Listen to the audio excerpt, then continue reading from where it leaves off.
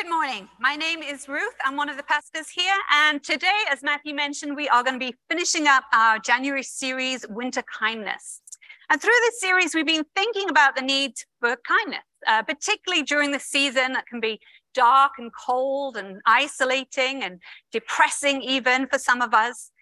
So hopefully this is a timely series, but it's not exactly a radical one, right? Probably nobody's going away super shocked and upset that we're telling people to be kinder. I haven't had any emails expressing outrage about this theme.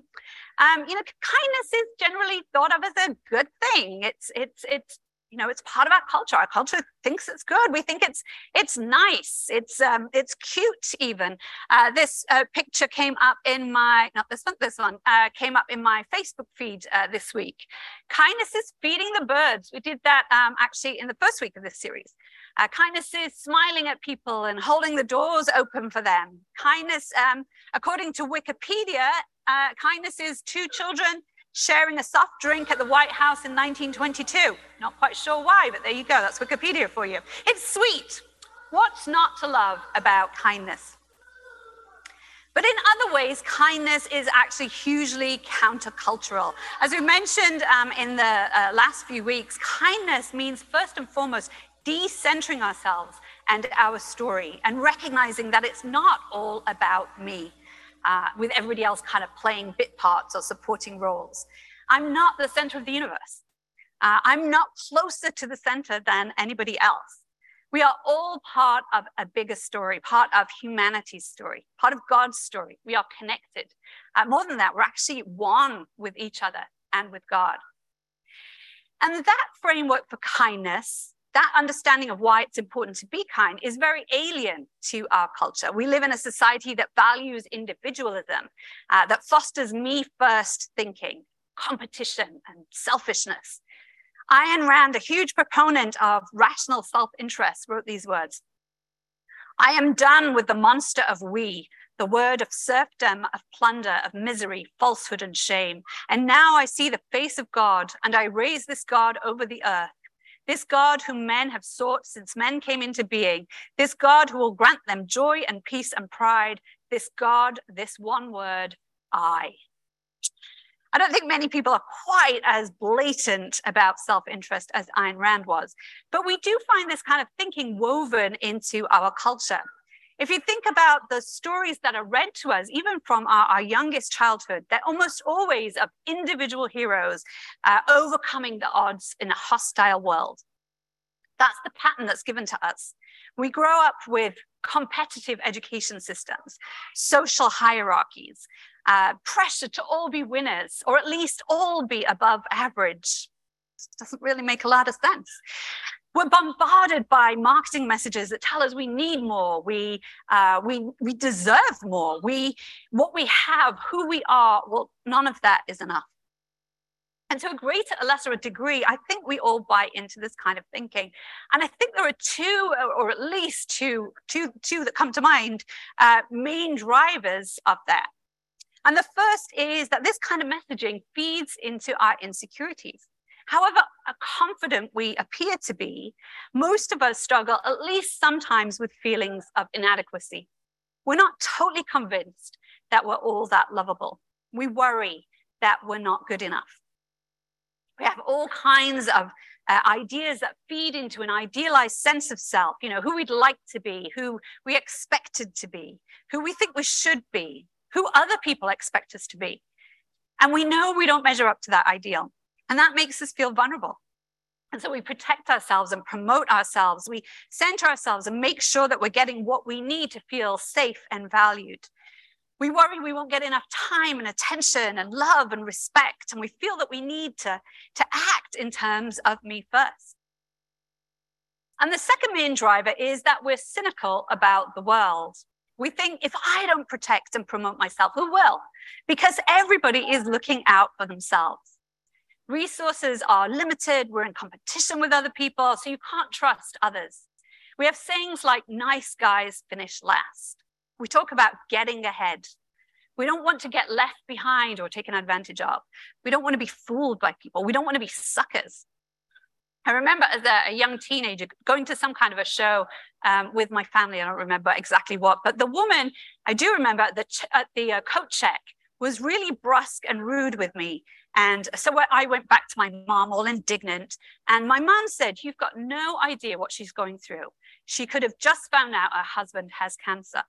Now, I don't know why she said that. I'm sure my mom doesn't remember saying that at all, but it stuck with me. And I still remember it very vividly. And I too want to raise my kids to be kind and empathetic. I have 2 older teenagers, and the eldest has got lots of strengths, but patience is probably not the top of his list right now, particularly when he's driving. Not picking on him, but that's where we are right now. And he gets kind of mad when people pull out in front of him or overtake him. He gets kind of mad. And so I always make a point of saying, you have no idea what they're going through. Maybe they're rushing off to the hospital. They just got a call. Maybe they're rushing to pick their kid up from school and they know he gets really anxious or some other reason like that. It drives my son nuts. He just despairs of me for being what he considers so naive. I've lost count of how many times he's told me, "Why can't you just realize people are jerks?" Now, of course, I do understand that not everybody is rushing off to an emergency at the hospital, and indeed, they may, in fact, be being a little selfish or thoughtless. But in this example, so what? What has it cost me to believe the best about people? Sometimes, though, the stakes are much, much higher. To give a truly horrific example, when Columbus landed on what we now call the island of Hispaniola in 1492, he wrote in his journal about the people who lived there. He wrote, "They are so artless and so free with all they possess that no one would believe it without having seen it. Of anything they have, if you ask them for it, they never say no. Rather, they invite the person to share it and show as much love as if they were giving their hearts." Soon after he wrote that, he wrote to Queen Isabella and King Ferdinand the following: "They would make fine servants. Should your majesties command it, all the inhabitants could be taken away to Castile and Spain, or made slaves on the island. With 50 men, we could subjugate them all and make them do whatever we want." Truly horrendous. Kindness can be not just countercultural, but risky. It can make us vulnerable to being taken advantage of. When Jesus sent his disciples out into the surrounding villages to preach that the kingdom of God was near, he said these words in Matthew's gospel: "I am sending you out like sheep among wolves. Therefore be as shrewd as snakes and as innocent as doves. Be on your guard. You will be handed over to the local councils and be flogged in the synagogues. On my account, you will be brought before governors and kings as witnesses to them and to the Gentiles. But when they arrest you, do not worry about what to say or how to say it. At that time, you will be given what to say, for it will not be you speaking, but the Spirit of your Father speaking through you. Brother will betray brother to death, and a father his child. Children will rebel against their parents and have them put to death. You will be hated by everyone because of me, but the one who stands firm to the end will be saved." Now, the writer of Matthew's gospel is here looking forward to a time when followers of Jesus were dragged before rulers, thrown into prisons, flogged, and even killed. And in such a context, Jesus instructs them to be wise, to be as shrewd as a proverbial serpent.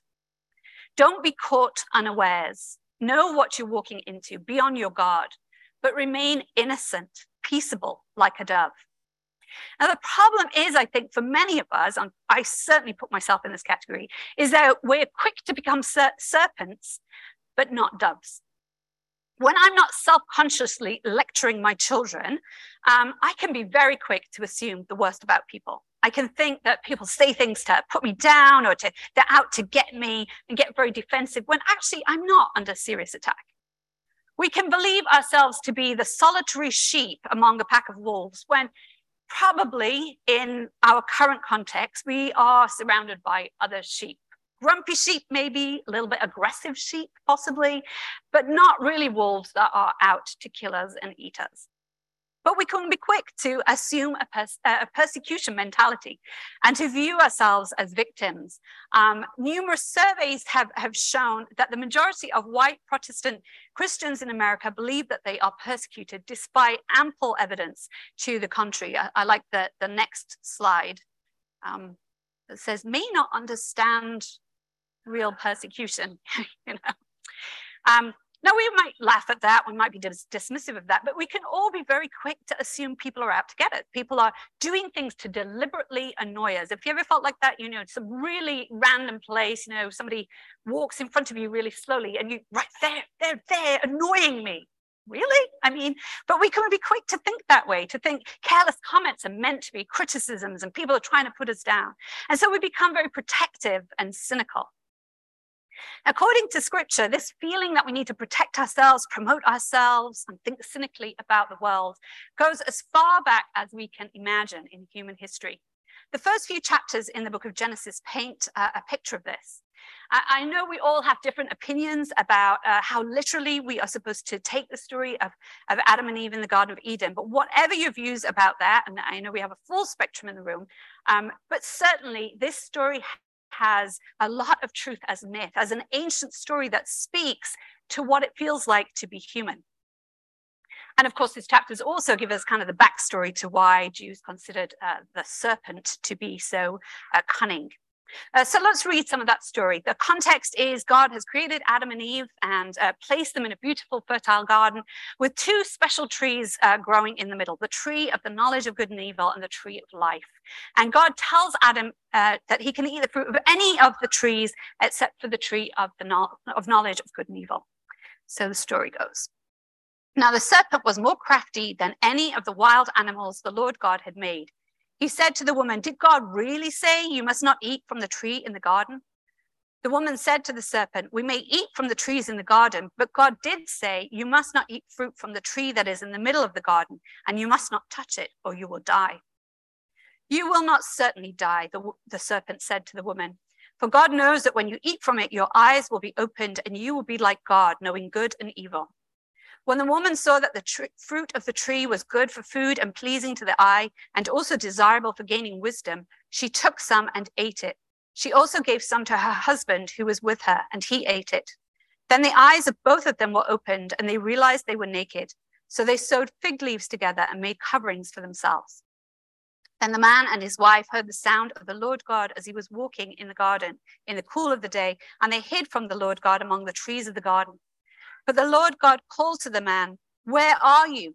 He answered, "I heard you in the garden, and I was afraid because I was naked, so I hid." And God said, "Who told you you were naked? Have you eaten from the tree that I commanded you not to eat from?" The man said, "The woman you put here with me, she gave me some of the fruit from the tree, and I ate." The Lord God said to the woman, "What is this you have done?" And the woman said, "The serpent deceived me, and I ate." Now, obviously, there's much that we could say about this story. There's all kinds of interpretations and layers of meanings, rather like the woman at the well. That story that we read last week was certainly not going to do justice. We're not going to try and study this in any depth. But the thing that really strikes me in the context that we're looking at right now is how this implies that those feelings we're talking about of vulnerability, needing to protect ourselves, separation from others, cynicism about the world, these seem to have been part of the human condition from the dawn of civilization. So cynicism is defined as an inclination to believe that people are motivated purely by self-interest. It's about distrusting people, doubting their intentions, believing the worst about them. It's about being wise to the ways of the world, seeing through kindness and hopefulness and other forms of positivity to what's really going on, not being a sucker. And cynicism, it seems to me, is personified in the serpent in the story, who calls into doubt God's intentions. God doesn't want the best for you, the serpent says. God's not looking out for you. God's trying to keep you down. God's just looking out for God's own interests, not yours. You can't trust God. So eat the fruit, because it will give you knowledge. You'll be able to judge for yourself what's really going on. Your eyes will be open to the real world. You won't need to just go along with what you're told or take things on trust. Eat the fruit and you will know better than all of that. You'll be worldly wise. The serpent also tempts with the idea of autonomy. You don't need to obey God. You'd be better off not following God. You can be autonomous. You can write your own story. You don't need to be part of God's story. You are separate from God. And of course, the serpent in many ways is proved right. This is a self-fulfilling prophecy. Innocence is lost. Adam and Eve find that they really can't trust anyone. They can't trust each other. They start to blame each other because of their fear and shame. They feel themselves to be separate and vulnerable and naked. They try to cover up and protect themselves. They hide. And in fact, they feel not just separated from one another and from God, but the whole world itself seems to have turned against them. Cynical humanity kind of looks back nostalgically on an age of innocence and thinks, unfortunately, now we know better. We know we can't trust one another. We'd throw each other under the bus if we could. We know life is not intrinsically good. It's hard and painful and oppressive. We see that now. If you know the story of Adam and Eve, you'll remember that the words that God is recorded as saying to them just a few verses after the passage we just read. It says, "To the woman, God said, I will make your pains in childbearing very severe. With painful labor, you will give birth to children. Your desire will be for your husband, and he will rule over you." To Adam, God said, "Because you listened to your wife and ate fruit from the tree about which I commanded you, you must not eat from it. Cursed is the ground because of you. Through painful toil, you will eat food from it all the days of your life. It will produce thorns and thistles for you, and you will eat the plants of the field. By the sweat of your brow, you will eat your food until you return to the ground, since from it you were taken. For dust you are, and to dust you will return." It feels as though all of life, nature itself, is set against us, as though we are cursed. It feels like even God is against us. God's interests and ours really are at odds. Why has God chosen to make life so hard, we ask ourselves? Is it perhaps because we deserve it? It feels as though God has banished us, shut us out from the good life. The passage goes on, "And the Lord God said, the man has now become like one of us, knowing good and evil. He must not be allowed to reach out his hand and take also from the tree of life and eat and live forever." So the Lord God banished him from the Garden of Eden to work the ground from which he had been taken. After God drove the man out, God placed on the east side of the Garden of Eden cherubim and a flaming sword, flashing back and forth to guard the way to the tree of life. I think in this incredible multi-layered story, there are many meanings, but one thing it says to me is that we all harbor fears that God doesn't want the best for us, that people can't be trusted and the world is inherently hostile, that we're separate, that we need to hide our vulnerability and cover up our real selves. We can't risk being kind, not too often, not too much. We can't afford to think of ourselves as one with others, as one with God. We need to wise up and look after ourselves. And it's to this world filled with this kind of fear and cynicism that Jesus says in the Sermon on the Mount these famous words. "I tell you, do not worry about your life, what you will eat or drink, or about your body, what you will wear. Is not life much more than food, and the body more than clothes? Look at the birds of the air. They do not sow or reap or store away in barns, and yet your heavenly Father feeds them. Are you not much more valuable than they?" We look at the world and say it's hostile. There's not enough. There'll never be enough. We need to struggle and sweat and through painful toil to eat because God has cursed us. But Jesus looks out onto the world and says, look at the birds. God feeds them. They've got enough.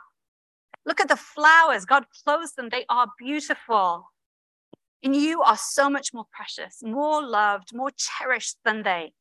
You don't need to protect yourself or hide away. You don't need to promote your own interests or think everyone is in competition. You don't need to get ahead. You are loved and you are enough. God will provide for you. Don't be afraid. Jesus says in the same passage, "This then is how you should pray. Our Father in heaven, hallowed be your name. Your kingdom come, your will be done on earth as it is in heaven. Give us today our daily bread and forgive us our debts, as we also have forgiven our debtors. And lead us not into temptation, but deliver us from the evil one. For if you forgive other people when they sin against you, your heavenly Father will also forgive you. But if you do not forgive others their sins, your Father will not forgive your sins." God is a forgiving God, Jesus proclaims. God has not shut us out. When we fall, when we sin, when we mess up, we are not cast out. We are still loved. God is no less our loving heavenly parent, a God whose glory is seen in Jesus as grace and truth.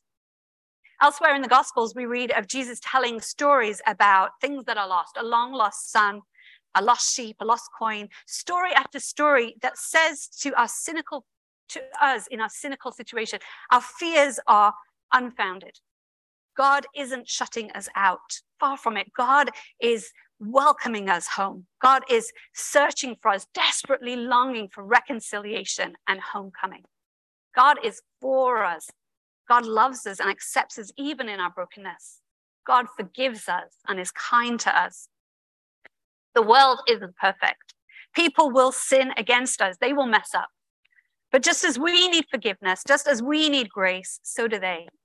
We are to live lives of radical countercultural kindness because we are children of God, and that's how God is. Kindness, forgiveness, love, all the way. And how do we do that? Well, Jesus explains in Matthew 5. You have heard that it was said, eye for eye and tooth for tooth, but I tell you, do not resist an evil person. If anyone slaps you on the right cheek, turn to them the other cheek too. And if anyone wants to sue you and take your shirt, hand over your coat as well. If anyone forces you to go 1 mile, go with them 2 miles. Give to the one who asks you and do not turn away from the one who wants to borrow from you. You have heard that it was said, love your neighbor and hate your enemy. But I tell you, love your enemies and pray for those who persecute you, that you may be your children of your Father in heaven. And most of us have probably read these words so many times that we are no longer see them as surprising or shocking. But we read that people were amazed at Jesus' teaching. And I think if we try for a moment to imagine we're hearing it for the first time, I think we will find it amazing too. Jesus is speaking to people who lived under the brutal occupation of the Romans. Don't resist an evil person? Seems to make no sense. These are people who lived in poverty, who regularly went hungry. Give to the one who asks of you. Do not turn away from the one who wants to borrow from you. You're going to get taken advantage of. This level of kindness, this answering evil with love is risky. At one level, it makes no sense. Now, actually, this passage has served as a model and inspiration for nonviolent resistance. Martin Luther King, Mahatma Gandhi, and several others have cited it as being an inspiration for them, part of what inspired them to fight injustice in the way that they did with nonviolent resistance. And the examples Jesus gives, turning the other cheek, giving up your coat, and going the second mile, can all be interpreted as helpful strategies for someone who is being oppressed to publicly protest and to even reclaim their dignity. We've discussed this before in previous series, but briefly, if someone strikes you on the right cheek and they are right-handed, that would have to be a backhanded slap. And in that culture, that was very insulting. That was the way you would strike someone who is beneath you, a child, a woman, someone who is enslaved. But if you turn your cheek, you are not fighting back, but you are saying, in effect, if you want to hit me again, do so as an equal. Similarly, in a culture where most people only wore 2 garments, if somebody sued you for one and you gave them both, you would shame them. You would publicly display through your nakedness how they are exploiting you and impoverishing you. And if a Roman soldier forced you to carry his back for 1 mile and you carried it for 2, he could actually be in trouble with the commanding officer if they found out, because by law, they could only force you to go for 1 mile. So there is a sense in which these are not just acts of radical kindness. Rather, they also carry with them the message that light can overcome darkness. Good can overcome evil. Kindness can be effective. But this effectiveness is not, of course, guaranteed in every case. Jesus is here saying, no matter what happens, answer with love. Not because it will necessarily cause the other person to feel shame and they'll back down, or that it will lead to the toppling of oppressive regimes anytime soon. It might, but we can't count on that. Kindness wasn't effective in that way with Jesus. Jesus turned the other cheek. Jesus loved his enemies and prayed for those who persecuted him, even for those who killed him. He lived a life of love. He gave everything he had to give, and yet he was crucified. Jesus saw that that was coming too. He was under no illusions. He was on his guard. He was wise like a serpent, but innocent like a dove. We read in Matthew chapter 16, from that time on, Jesus began to explain to his disciples that he must go to Jerusalem and suffer many things at the hands of the elders, the chief priests, and the teachers of the law, and that he must be killed and on the third day be raised to life. Peter took him aside and began to rebuke him. "Never, Lord," he said, "that shall never happen to you." Jesus turned and said to Peter, "Get behind me, Satan. You are a stumbling block to me. You do not have in mind the concerns of God, but merely human concerns." Then Jesus said to the disciples, "Whoever wants to be my disciple must deny themselves and take up their cross and follow me. For whoever wants to save their life will lose it, but whoever loses their life for me will find it." Jesus calls us to deny ourselves, to take ourselves out of the center of the universe. He calls us to be kind and loving when it makes no sense to do so, when we stand to gain nothing from it. To live a life of love and kindness, even when it's not effective as far as we can see, even when it makes us a sucker, even when it kills us. Do it because this is what it means to participate in the divine life. This is what it means to engage in the incarnation. We've read these verses several times recently in John 1. In the beginning was the Word, and the Word was with God, and the Word was God. He was with God in the beginning. Through him all things were made. Without him nothing was made that has been made. In him was life, and that life was the light of all mankind. That light shines in the darkness, and the darkness has not overcome it. This last verse is very striking. John is describing Jesus as the light of the world, the very force behind the creation of the whole universe, the source of all life. The prevailing current theory on the next slide says that our universe began with a big bang 13.8 billion years ago, a singularity that was inconceivably hot and dense that burst apart from nothingness to create light. The scientists are correct. According to this, light began relatively early, about 400,000 years after the explosion, and then created life, which began on Earth, according to this, about 3.7 billion years ago. Now, I don't think for 1 minute that John is trying to describe the Big Bang here, but he is saying that the incredibly powerful light and life of all creation, the Word of God, entered the world in Jesus. And we might expect that such a powerful force would obliterate the darkness. And instead, John says it shines in the darkness, and the darkness has not overcome it. John continues a few verses later. The true light that gives light to everyone was coming into the world. He was in the world, and though the world was made through him, the world did not recognize him. He came to that which was his own, but his own did not receive him.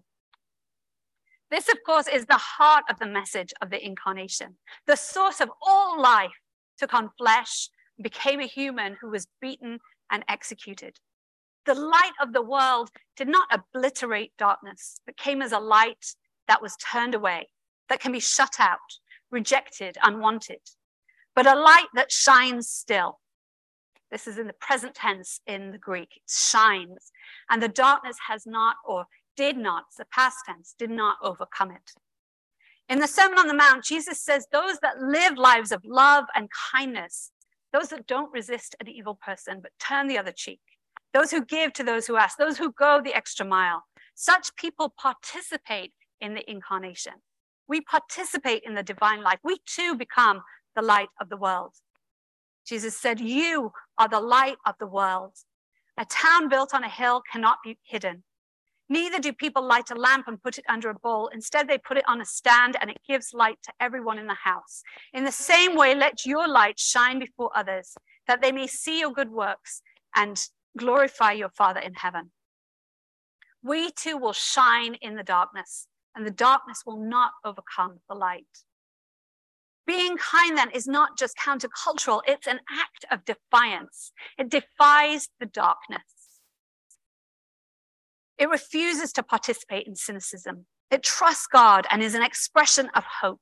Hope that good will overcome evil. Light will drive out darkness, perhaps not today, but ultimately love will conquer. I came across the following poem the other day.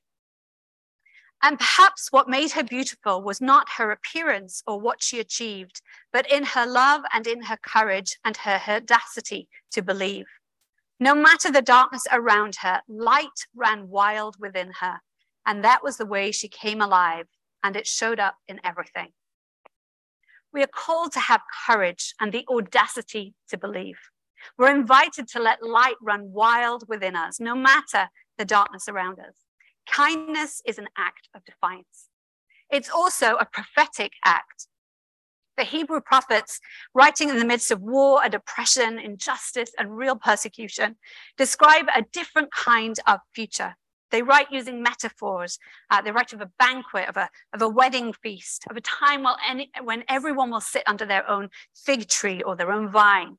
They describe a gleaming new city where everyone comes together and nations are healed. They speak of a time when the wolf and the lamb shall graze together and the lion shall eat straw like ox. The writers use metaphors because they and we don't know exactly what the future will bring. We don't know just what it will look like, but we trust that love will win the day. That the prayer Jesus taught his followers, that God's kingdom come, God's will be done on earth as it is in heaven, will come to pass. And kindness is how we contribute to this process. Showing love, self-sacrificial love, love that makes us vulnerable and can be exploited, extends the kingdom of God on earth. We are the light of the world that causes people to glorify our Father in heaven. Like a light on a stand or the glow of a fire, loving kindness draws people in. It brings us together. It provides warmth in the cold, light in the dark, hope in a cynical world. Jesus calls us all to repent, to think again. The old thinking of an angry God who shut you out, of a hostile, hopeless world that's ultimately headed for destruction, of division and competition between people, of the need to get ahead and practice me first living. The time for that kind of thinking has gone. Think again. We've read quite a bit from the Sermon on the Mount this morning. And that section in Matthew's gospel begins with Jesus blessing those who have not succeeded according to our culture's standards, but have been exploited or marginalized by our me-first society. Through these blessings, these beatitudes as we call them, Jesus outlines the values of the kingdom that can reframe our thinking, reshape our lives. He says this, "Blessed are the poor in spirit, for theirs is the kingdom of heaven. Blessed are those who mourn, for they will be comforted. Blessed are the meek, for they will inherit the earth. Blessed are those who hunger and thirst for righteousness, for they will be filled. Blessed are the merciful, for they will be shown mercy. Blessed are the pure in heart, for they will see God. Blessed are the peacemakers, for they will be called children of God. Blessed are those who are persecuted because of righteousness, for theirs is the kingdom of heaven." What I want us to do right now is to just take a few moments to reflect on these beatitudes, these countercultural ways of viewing the world that Jesus declares blessed. We're going to take a few moments just to quiet our hearts and still our thoughts and to invite God to speak to us. And then I'm going to read a paraphrase that tries to expand on each of these blessings. And as we listen, let's be willing to be challenged in areas where we struggle to be kind and loving. And let's also be encouraged by the blessing Jesus bestows in areas where kindness is costly for us, where we feel vulnerable, where we are perhaps being taken advantage of, where the world feels hostile and remaining hopeful is hard to do. Let's take heart and resolve to keep our light shining in the darkness. So let's be still now. Maybe we can turn the lights down just a little bit. Let's quieten our thoughts.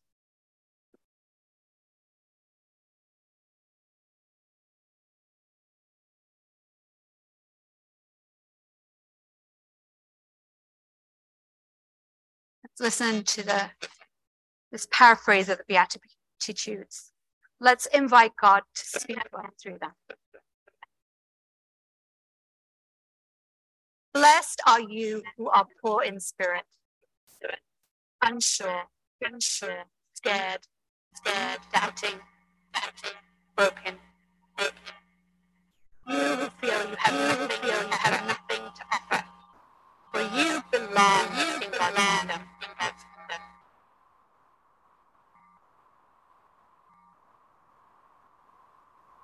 Blessed are you who grieve, who are overwhelmed with a sense of loss, who feel empty inside, who have to hold it all together when you want to fall apart.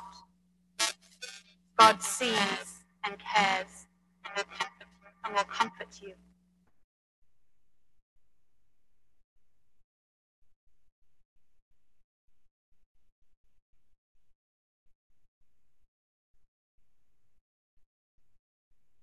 Blessed are you who are marginalized, who feel slow and awkward, you quiet ones who get passed over, go unnoticed and underrepresented.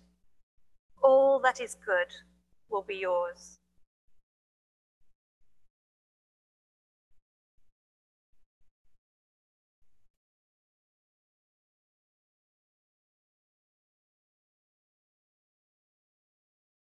Blessed are you who long for justice, you who are oppressed, and all who stand beside you. You who desperately need more of God in your life. You will receive the desire of your heart.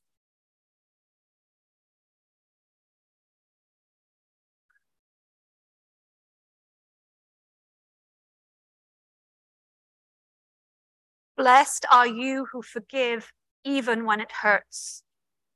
You who choose to love in the face of hostility, who overlook slights and believe the best of others.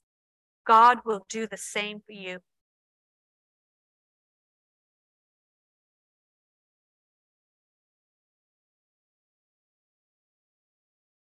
Blessed are you who would rather lose than cheat, who rejoice in the success of others.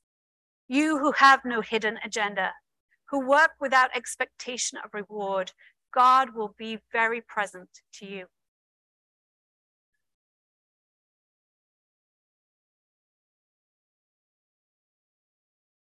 Blessed are you who defend the weak and oppose aggression. You mediators and trusted friends. You who don't need to be right. Others will see God in you.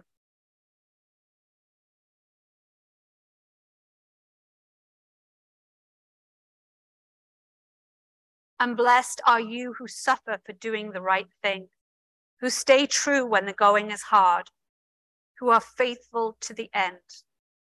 The kingdom of heaven is yours.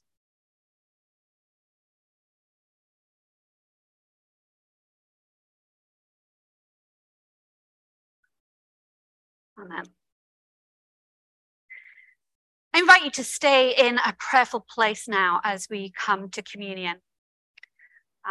Everyone is welcome to come and to take the bread and the wine, or crackers and juice as it is in our case.